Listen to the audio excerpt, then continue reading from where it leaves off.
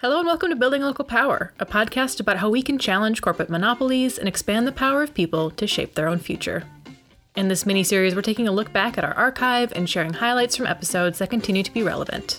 Today, we're returning to an episode called Is Amazon Picking Winners and Losers Among America's Cities?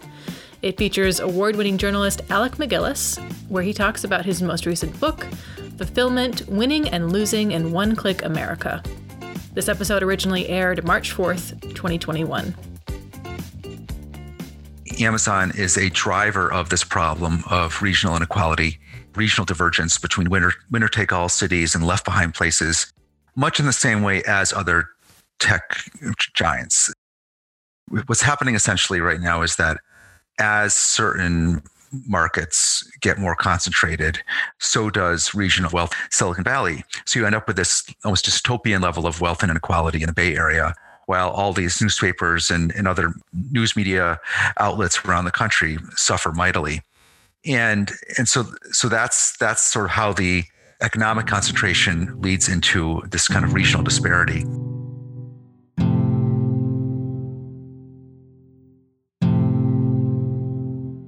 The other reason that Amazon chose Washington to build this enormous presence is that Washington is home to the federal government. And if you're a company as dominant as Amazon is now, you have, in a sense, you have less to fear from other corporate rivals than you do from possible intervention by the government. And the best way to head that off is just to be very big in Washington, not only for the kind of cruder aspects of influence wielding, but just in kind of soft power ways, right? You're more likely to have a kind of complacent, benign notion of Amazon if the guy lives next door to you or is on the sidelines of your daughter's soccer game is an Amazon guy.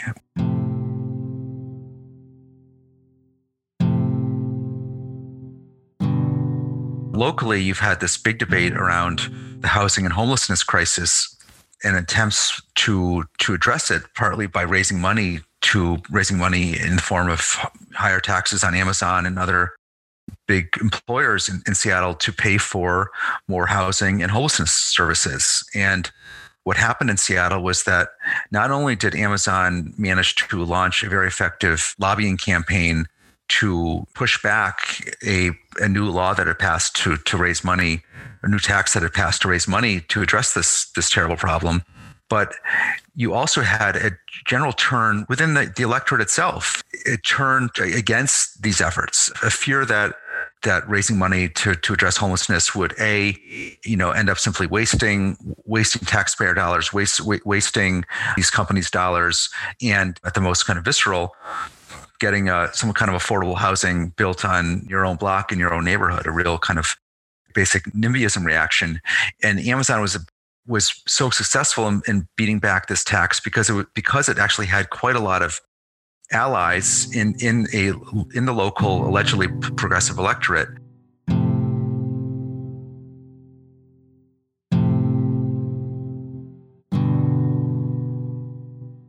With the pandemic, it was a way of living that almost became attached to a sort of self-righteousness. By doing everything online, we were just doing the safe thing. We were flattening the curve, bending the curve. That we were just doing what the public health experts told us to.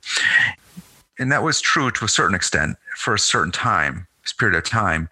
But I do worry that even as we hopefully come out of this relatively soon, that those habits that were accelerated and exacerbated and intensified are going to stay with us to a great degree.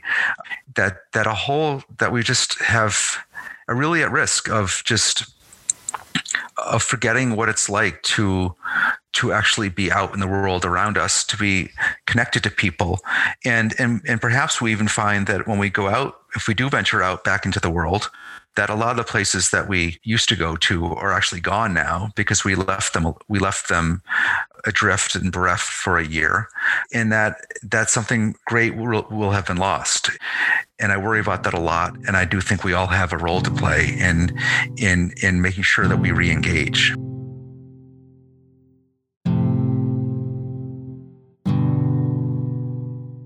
Amazon's market dominance has restricted small businesses from competing. We must take back control of our economy by fighting corporate monopolies and supporting local institutions. You can get Alec MacGillis's book, Fulfillment, Winning and Losing in One-Click America, at independent bookstores around the country. If you liked what you just heard, find Building Local Power on your favorite podcast platform to listen to our full episode called Is Amazon Picking Winners and Losers Among America's Cities?